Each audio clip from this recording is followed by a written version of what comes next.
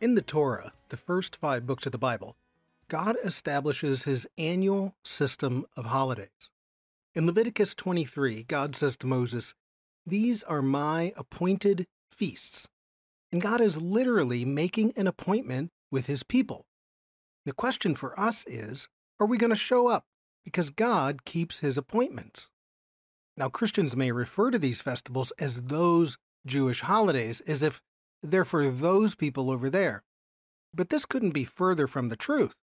These are the festivals of Jesus, his disciples, Paul, and all the other New Testament writers, and even the festivals of the early Christians. And so for Christians today, understanding the context of these festivals and the message of redemption that's contained within them, well, it's a gold mine for gaining a deeper understanding of Jesus and the New Testament. These festivals are central to the ministry of Jesus. So we're going to do a quick review as an introduction to these holidays. Now, there are 7 holidays. Of course, 7, a good biblical number, and they can be found listed together in Leviticus chapter 23. But you also find them, well, they're scattered around the Torah like in Exodus 12, some in Numbers and Deuteronomy as well.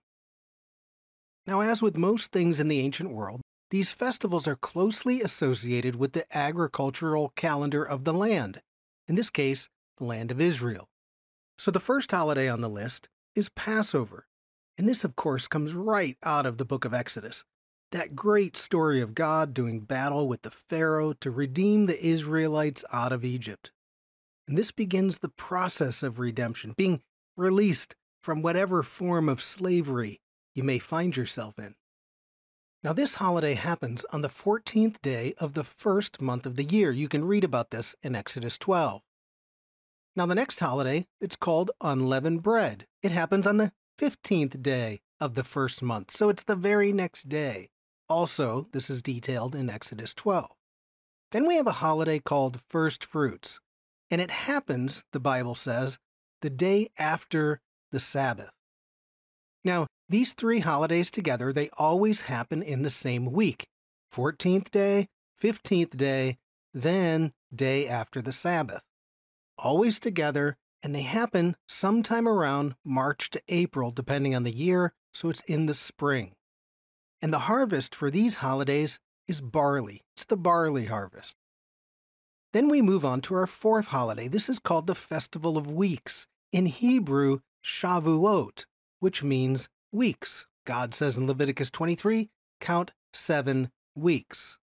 Now, 7 weeks is 49 days. So you count down 49 days, and then on the 50th day, you celebrate. Well, 50th day in Greek is Pentecost. So that holiday of Pentecost that we see in Acts chapter 2, well, it isn't new to the New Testament.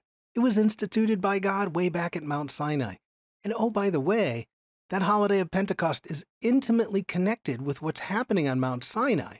And that's very important for us to recognize so we can see what's happening in the book of Acts.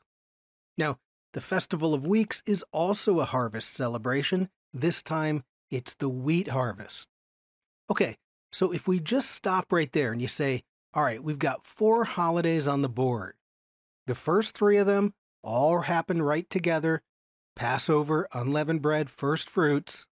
And if we look at Jesus and the events recorded in the New Testament, well, you find something remarkable.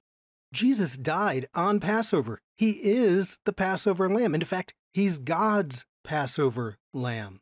He's buried. He's put into the ground right before sunset, just as the very next holiday is beginning. That's unleavened bread. Well, Jesus is the bread of the world, yes? Now, is he leavened bread or unleavened bread? Well, leaven represents sin, so Jesus is the unleavened bread of the world. So he dies on Passover as the lamb. He's buried on unleavened bread as the unleavened bread of the world. And then that Sunday, the day after the Sabbath, he's raised, as Paul says, the first fruit of the resurrection. 1, 2, 3 holidays in a row, and Jesus hits them all. Then Jesus is resurrected. He walks around for 40 days with his disciples. As the entire Jewish nation is counting down that 49-day period, the 7 weeks, On the 40th day, he ascends to heaven after telling his disciples, okay, look, go to the temple and wait. And then 10 days later, on that holiday of Pentecost, the very next holiday on the list, remember, count 50 days, the Holy Spirit descends. So Jesus is 4 for 4. He's batting 1,000 that year. Now, is that a coincidence? Not a chance. God is coordinated. And you can see right here how important it is for Christians to understand these biblical holidays. Jesus is fulfilling them all. And when I say fulfilling them all, it doesn't mean so you don't have to celebrate them. It means that God's plan of redemption is coming into fulfillment, and you can participate each year by celebrating what Jesus did on each of these holidays. And when people finally see how Jesus is connected to these holidays, they say, whoa, that is so cool. And these holidays take on an entirely new meaning. Now, if we move to the final 3 holidays, these all happen in the fall, what people refer to today as the high holidays of the Jewish calendar. On the biblical calendar, the 7th month usually falls around September.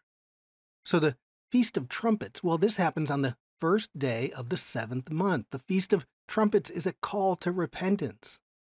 Then you have the Day of Atonement, and that happens on the 10th day of the month, 10 days later.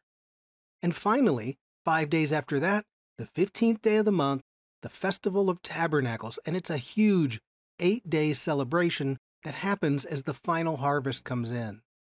So look, if we say Jesus died on Passover, buried on unleavened bread, raised on first fruits, Holy Spirit on the Festival of Weeks, well, what's next? What are we waiting for in anticipation? It's the second coming, the return of the King to judge. And how will that second coming be announced? By the blowing of the trumpet, the shofar. And this is why every September, those who know these holidays are looking for signs of the second coming.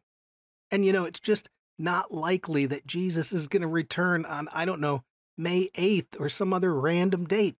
He's following the holiday system.